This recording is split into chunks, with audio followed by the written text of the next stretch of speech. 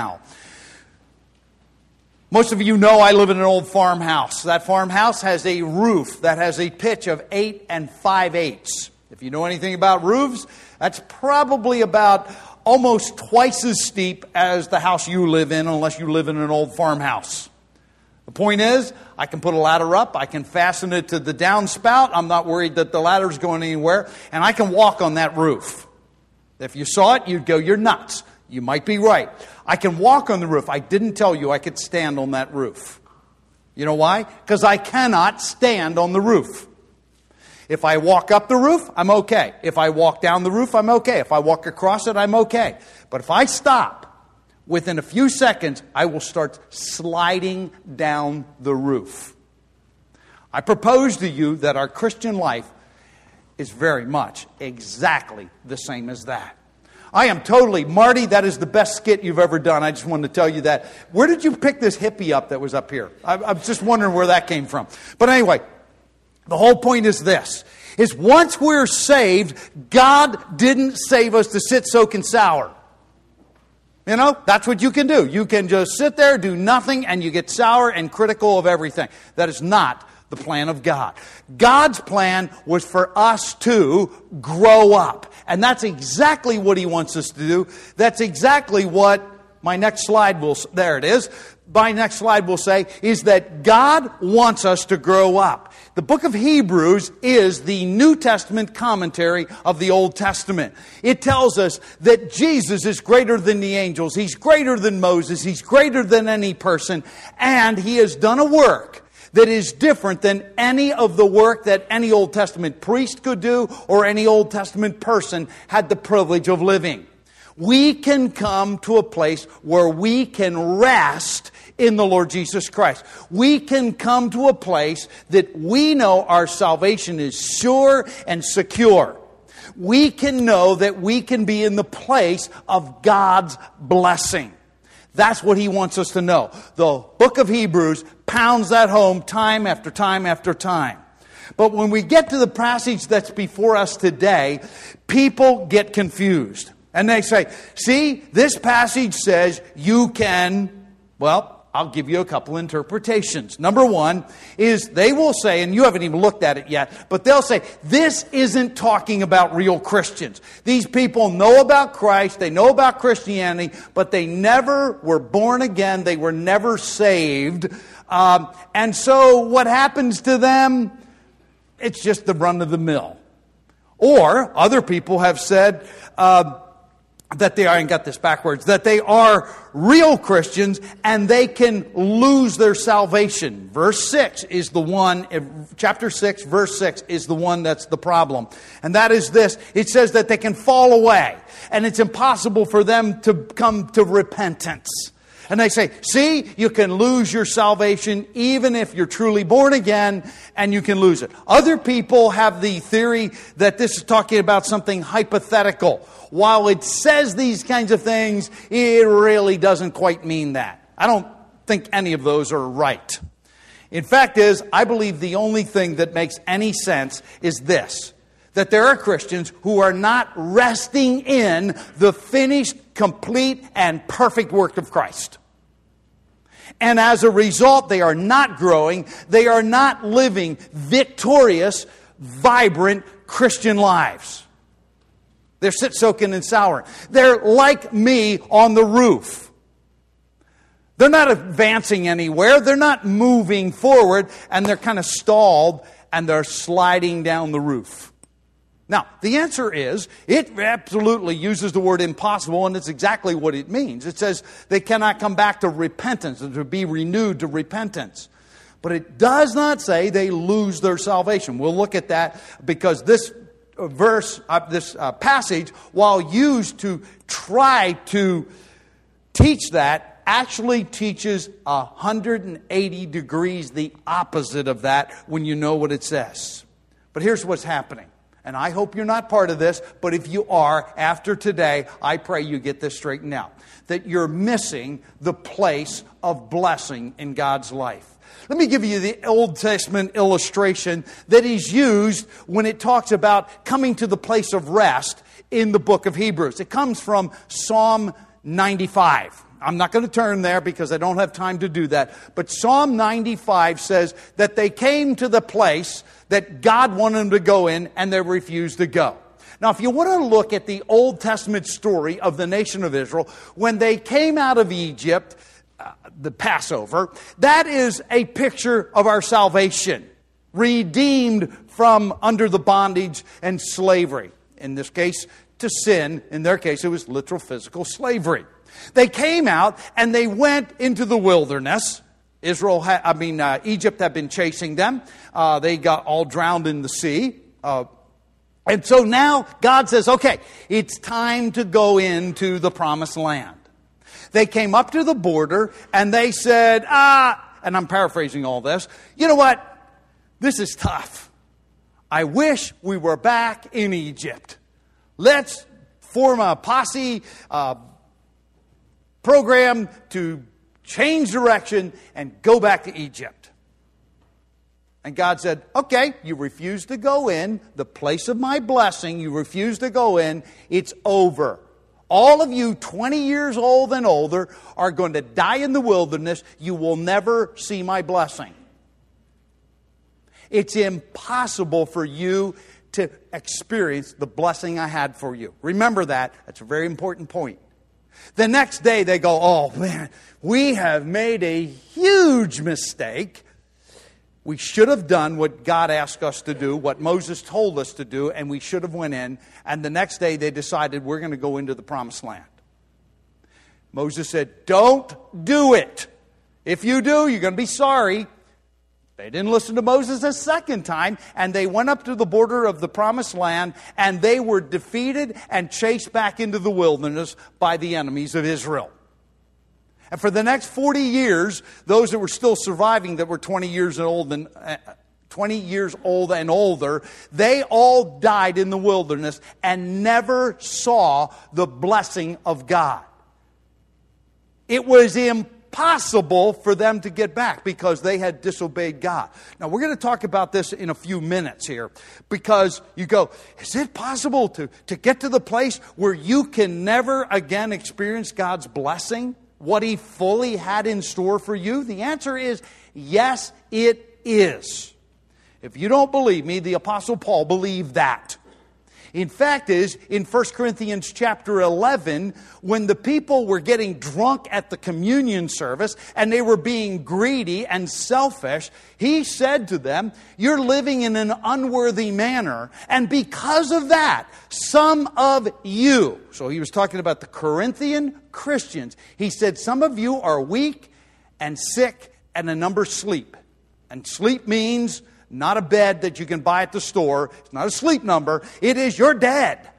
In other words, what God had said, I have benched some of your believers because they would not walk in a manner worthy of what Christ has done for them.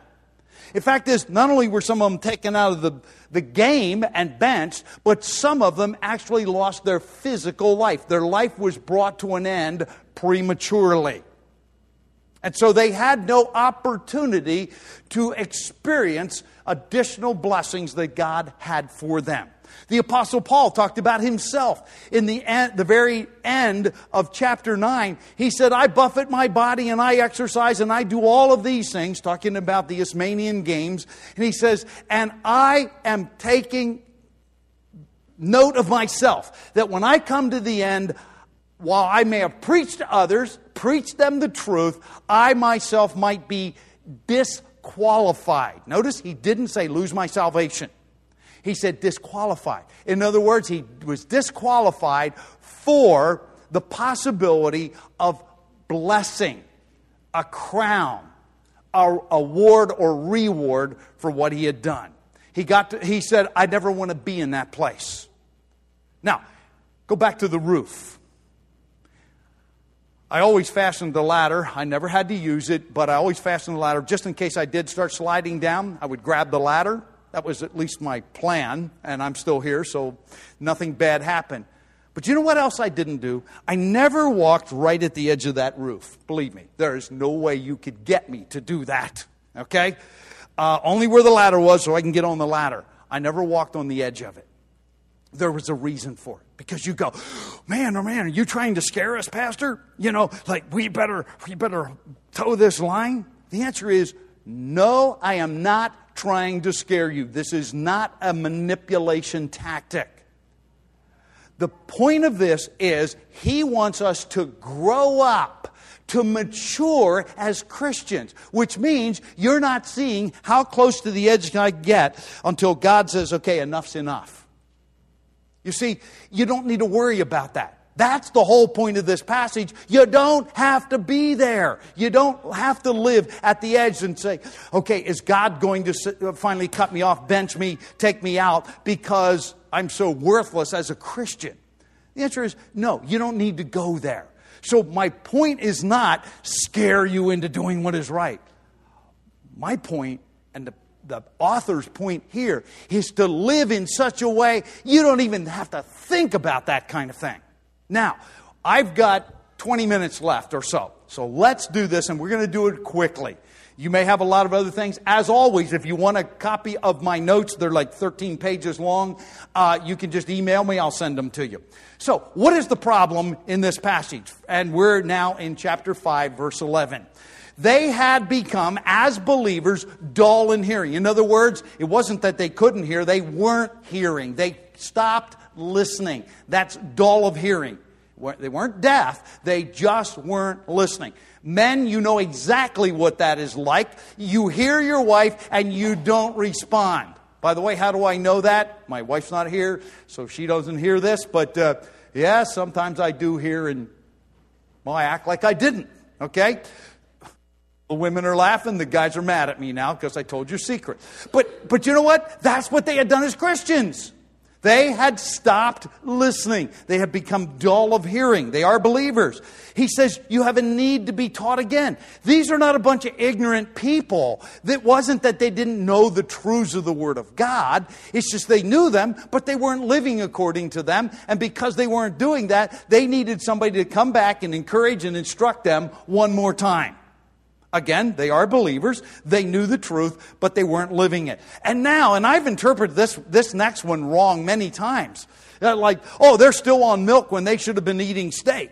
That's not the point. They were eating solid food. They were eating all raw vegetables and steak and everything that takes time to chew and digest. They were doing all that.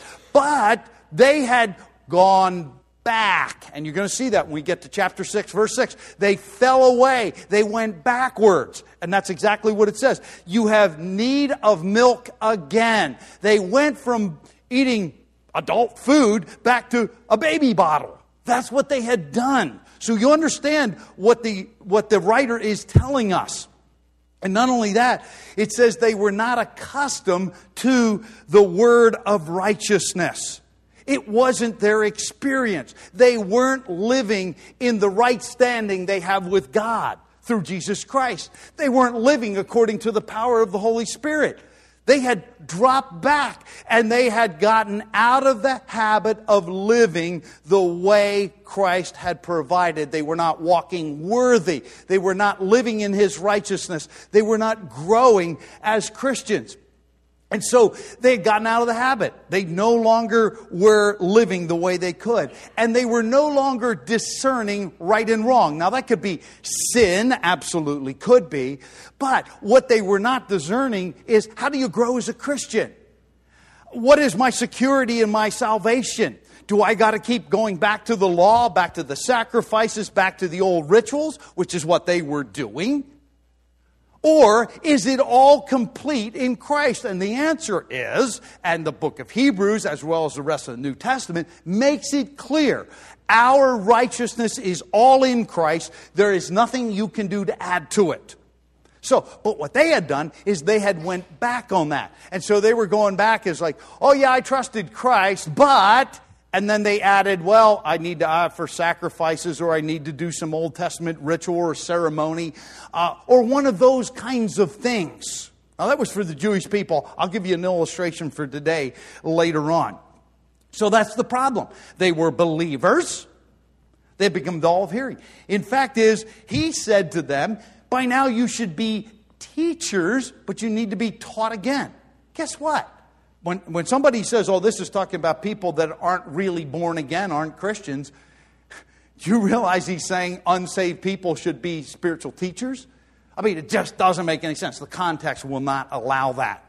Now, what do we need to do to take hold of the truth to mature in our salvation? Because that's what God wants us to do. He wants us to keep walking across that roof. He doesn't want us to stop. Because when you stop, you slide. You slide back. And you absolutely do. There's no way to get around that. You're either going forward, going onward, or you're backsliding. That's exactly where it is. We're in chapter 6, verse 1. It says, therefore, leaving the elementary teaching about Christ, let us press on to maturity. I don't have to guess that my analysis of this passage is correct, because he tells us straightforwardly, this is what we need to do. Leave something in the past, but press on. Go forward. Don't stop. And grow up. Become mature. If someone has a child that's born with deformities and they do not continue to mature and grow, our hearts go out to them. Because that's not normal. It's not the normal thing. We want to see our children grow up and become strong and healthy. And it saddens our hearts when we don't see that happen. I hope we have that same kind of view when we see ourselves in the mirror, or we see other people that we should be having input in, when we see them not growing and maturing and pressing onward in their Christian life. The apostle that wrote this is like, no, I want you to leave the past, the elemental things, and we're going to talk about what they are in a moment, about the teachings of Christ, and let's press on to maturity. I am going to grasp everything that Christ has made available to me. I'm going to put it into full effect. I'm going to live in obedience. I'm going to live by faith. And I'm going to become strong in the Lord and the power of His might. What are those things that hinder us from growing and maturing? And when you see some of these, you're going to go, wow, I don't understand this. Hopefully when you're done, you'll have at least a little bit of a clue. The first thing, what hinders us? Repeatedly looking back at your past life and repenting of it. It says this, not laying again a foundation of repentance from dead works. Now, shouldn't we change our mind about the old way we tried to be right before God? You know, I'm going to be a good person, I'm going to do this, or whatever it happens to be. Shouldn't we have a change of mind about those things? Of course. Of course. Except that what it's talking about here is repeatedly just going back there. I've seen it, and it's sad to me. People that have trusted Christ 20, 30 years ago, and if you ask them, what is the Lord doing in your life? All they ever talk about is 20 or 30 years ago. I used to be blah, blah, blah, and I used to think this, and I used to do that, and Christ saved me, and Christ saved me. You know what? Nothing wrong with that, but that's where they're stuck. You see, we do change our mind about what we've been doing. We change our mind, instead of trusting ourselves or our dead works, we trust Christ. Nothing wrong with that. But they're stuck back there. If that's where you're at, and somebody asks you what God is God doing in your life, and you talk about what happened years and years ago, and you have nothing to say now, I propose to you, you're not moving forward. You're not maturing. You're not growing. You're not becoming stronger. You're not putting into practice the things that God has for us in Christ. What else hinders us? Thinking that you need to repeat your salvation experience and faith toward God. Now, obviously, there is no way you ever became a Christian without placing your faith in God through Jesus Christ. There's no way you could do that. But if that's the extent, well, I'm saved. I'm not going to hell anymore, but I'm going to heaven. It's all wonderful. But guess what? You're not pressing on to maturity. You're stuck back on a bottle. You're stuck back in the elementary things, the first things, the foundation. I was here when we built this building, and it's a wonderful building. It keeps us dry when it's raining, warm when it's cold out, and we turn the air conditioning on when it's hot out, and it's nice and comfortable. I'm glad we have it. But I remember the foundation of this building. It's not all that pretty. I mean, I saw it. I saw the basement walls, and You know, they're nice cement blocks and concrete on the outside. But you know what? I don't want to be there. I'd rather we're here, you know, with a roof overhead and walls and, you know, all the systems working. That's what we want. But sometimes we're content with a foundation, and we stay there. The author says, God says, don't stay there. Press on to maturity. Grow up. Keep moving forward. Because if you're not moving forward, you're going to slide downward. That's exactly what happens. Continuing on. We also look back to rituals for our insurance. The actual word here, it says of instruction about washing. The word washing is actually the word baptism. Nothing wrong with baptism. Every believer should get baptized. Why? Because God commands that if you've trusted Christ as an outward testimony, you should be baptized. Nothing wrong with that. But you know what? If that's where it stops, you're still not moving forward. Again, these are not bad things. They're not wrong things. They're not unspiritual things. It's just you haven't moved forward. And that's what he's saying. And so when you just simply look to the past, I got baptized. I made a very important faith decision. By the way, that is a very important faith decision that you should make sometime shortly after you get saved. But if that's where you're at, you're still stunted. Continuing on. Verse 2, not recognizing who you are. You go, how does that work? Laying on of hands. Laying on of hands always in the Bible has to do with identification. I simply don't know who I am. I need to move on. I need to recognize who I am in Christ. I am, and that's a key phrase in the Bible, especially the New Testament, in Christ. You see, everything I have has nothing, as a Christian, has nothing to do with me. All I did was accept it. I trusted Christ, and it was something I received. It's a finished, complete, and perfect work. And I'm in Christ. It's like being in your car. You don't try to push your car, or you don't try to pull your car. You get in the car, and the car takes you. I understand it's a different illustration, but the point is, we are in Christ. He's done it all. He's the one that protects us. He's the one that takes us forward. We need to recognize who we are. We also need to see that looking to the future without living today. My dad used to say, of certain groups, he'd say, they're so heavenly minded, they're no earthly good. Here's what that means. And maybe you do that too. This too. It's like, I can't wait till I have the resurrection of the body. I'm hurting. I'm physically tired. I'm looking to the future. I'm looking for heaven. Nothing wrong with that. Nothing wrong with that at all. Because the resurrection is obviously a central point, or maybe the central point of Christianity. Without the resurrection of Jesus Christ, there is no salvation. 1 Corinthians chapter 15 says we're to be pitied. We're without hope. We're in big trouble if the resurrection didn't take place. Now, this is not talking about Christ's resurrection, but it's the resurrection of the dead. Okay, someday I'm going to have a new body. Someday I'm going to be with Christ.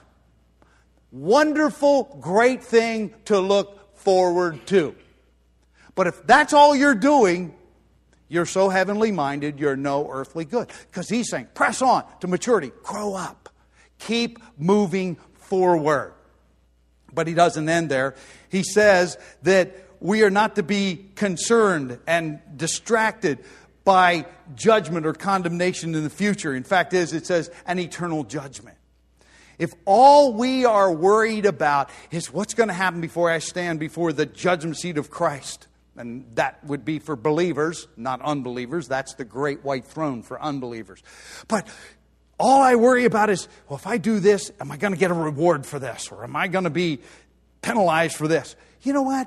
You're living wrong.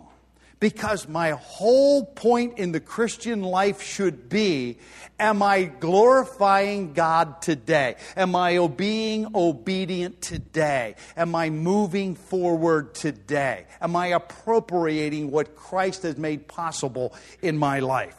That's what he wants us to do.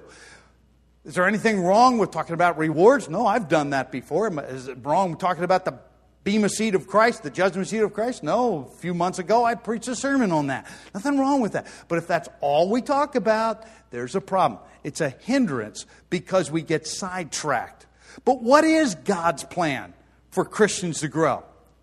It says, and this we will do if God permits.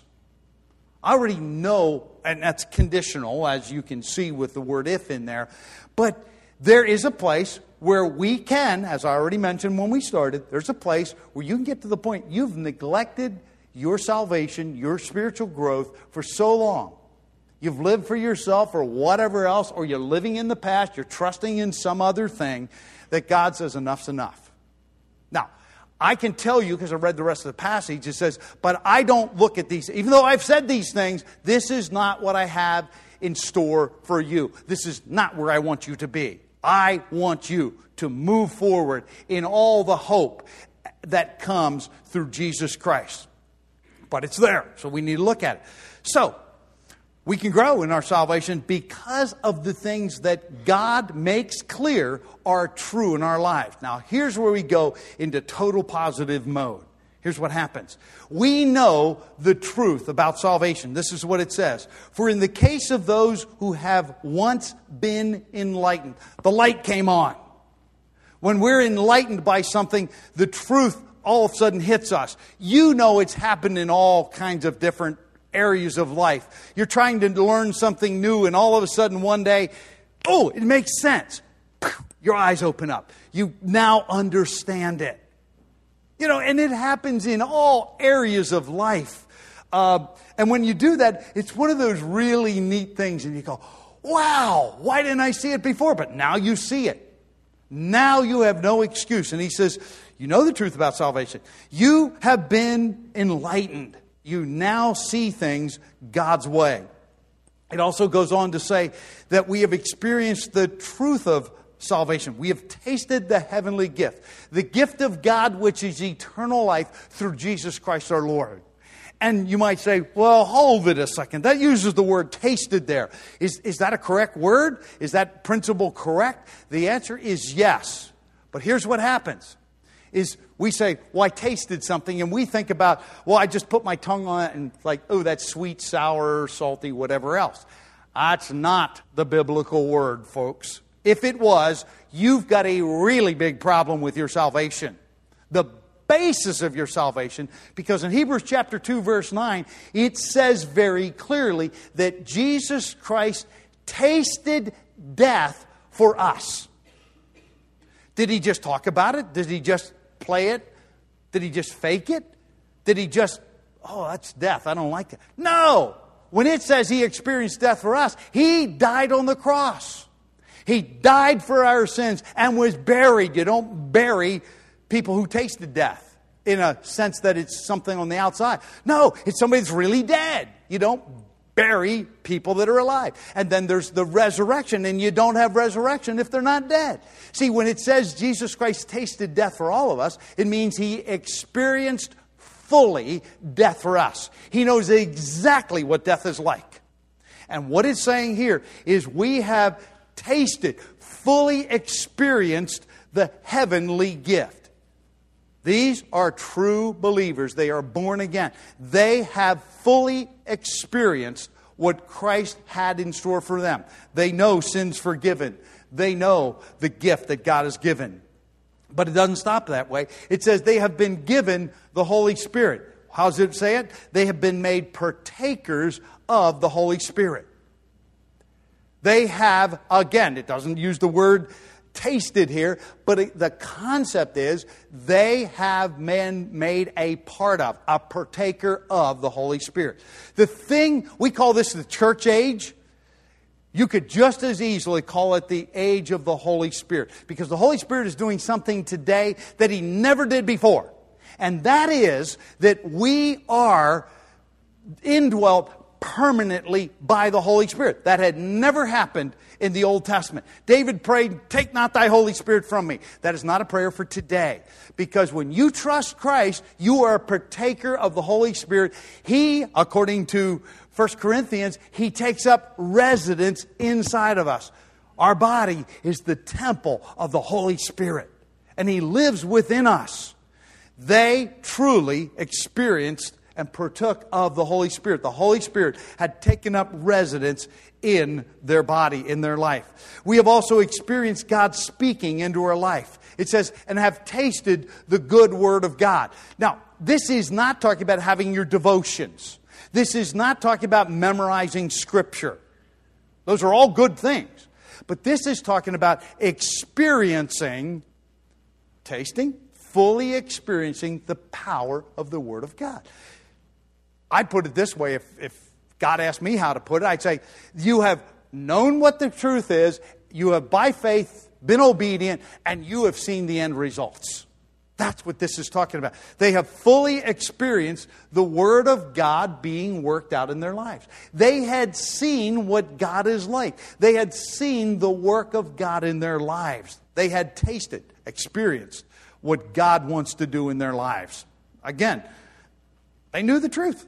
They had actually experienced some of the truth, but they had fallen away. We have also experienced God's eternal power. It says, and the powers of the age to come. This just kind of takes the last one that I talked about and goes a step further. Because we have seen the supernatural, heavenly working of God, the power of the age to come. In the age to come, everything is good. Go to the book of Revelation and find out what heaven is like. All the former things are passed away. You're fully in God's presence. You see His miracle, supernatural kind of power. He said they had experienced God answering prayer, doing things that are unexplained. And if God is the God of the Bible, He does things that you cannot naturally explain. It's not how we live, but they on a regular basis. But it is, have you experienced God working in your life? As an act, when you've been obedient, when you've prayed.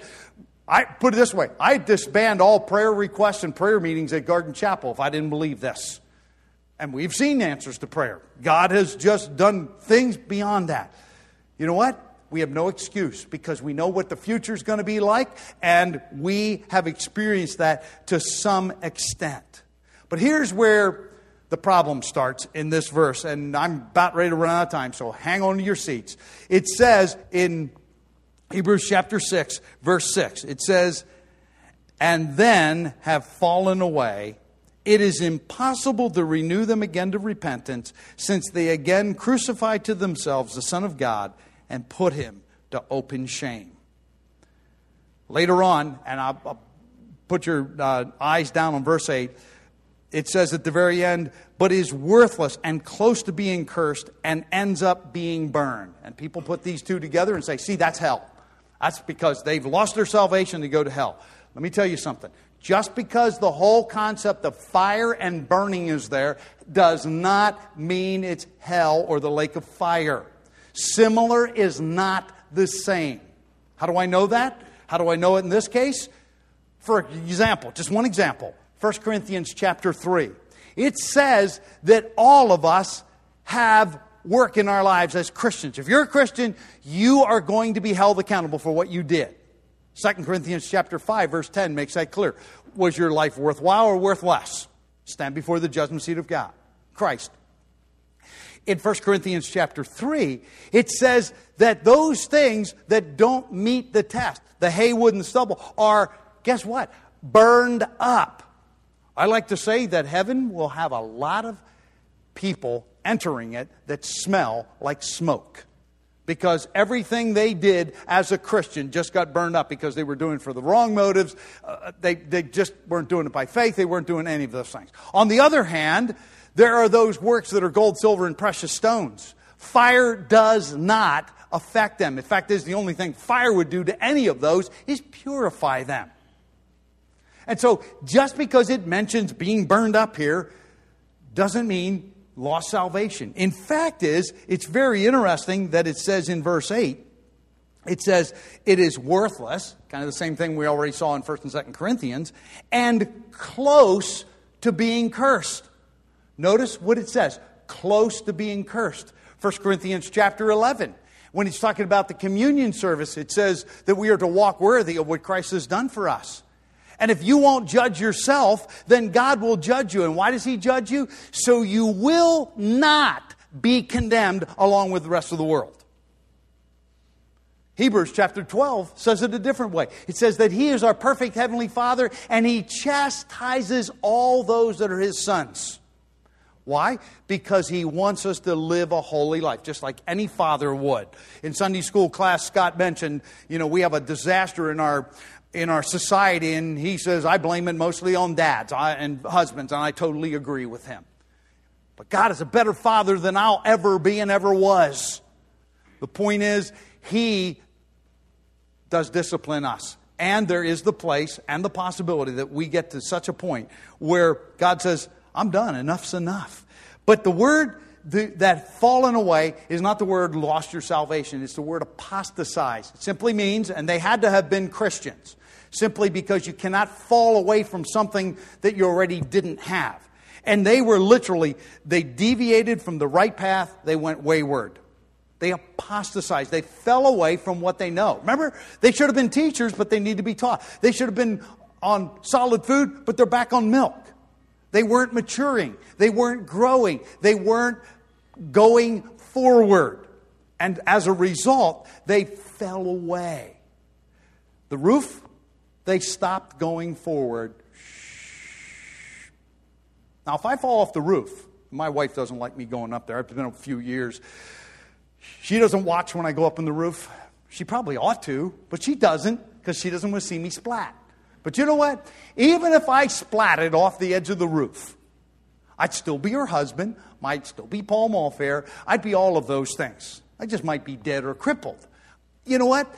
That's the point here. It's not that I become something else. I'm just simply not what I should be.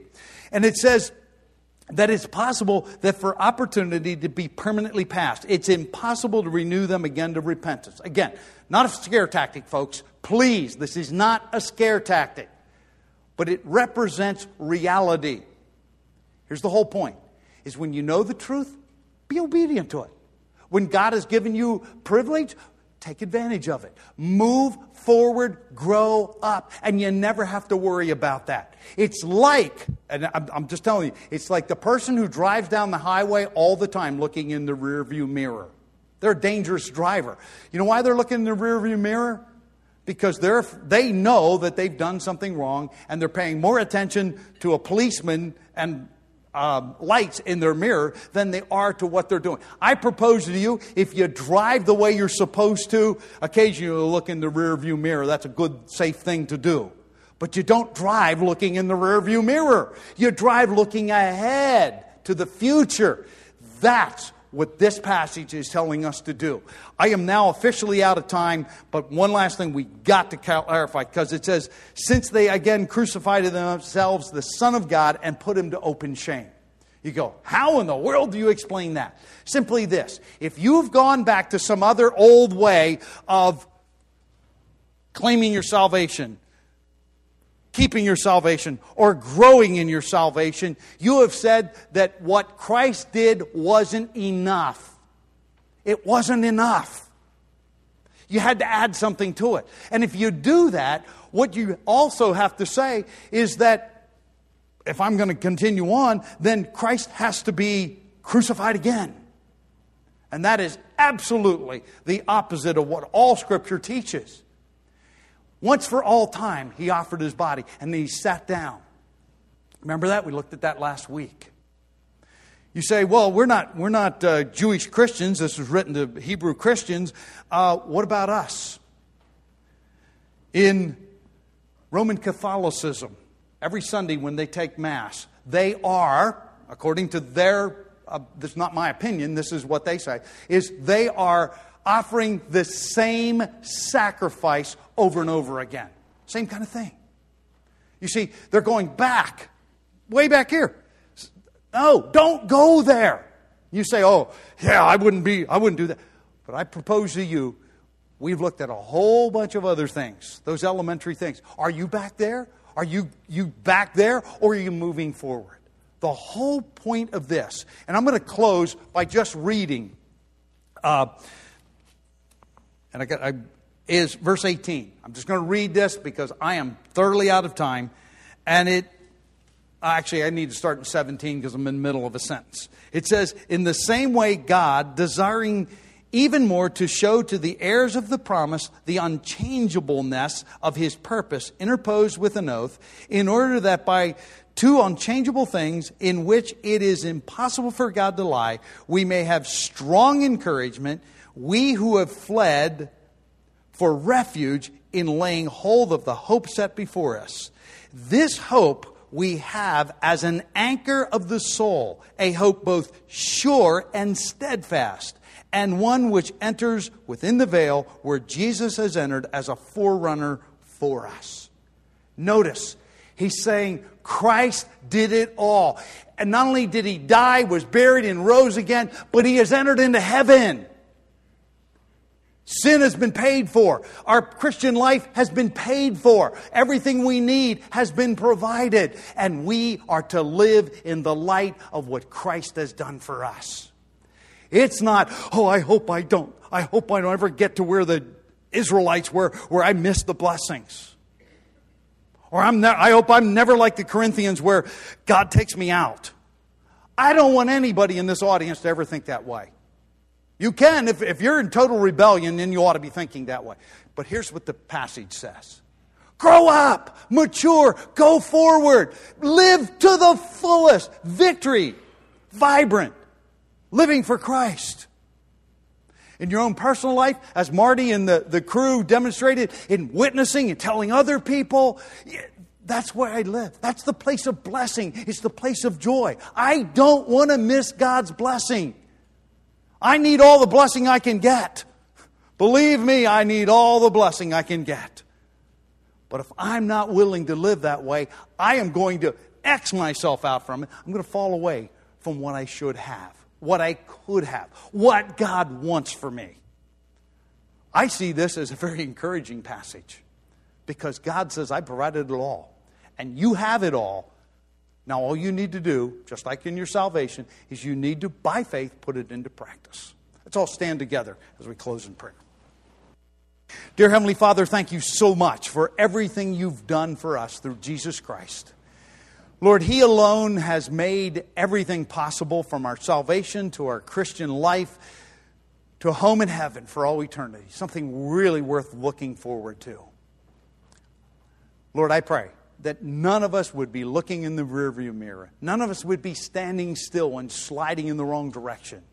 But all of us would be looking upward, growing up, maturing, pressing on in our Christian life. In every way, wanting to please Him. Working out our salvation that you have given us. Lord, I pray that this challenge would go with us and direct our paths, our thinking, our actions, and our faith. And I thank you in Jesus' name. Amen. God bless. Go with God.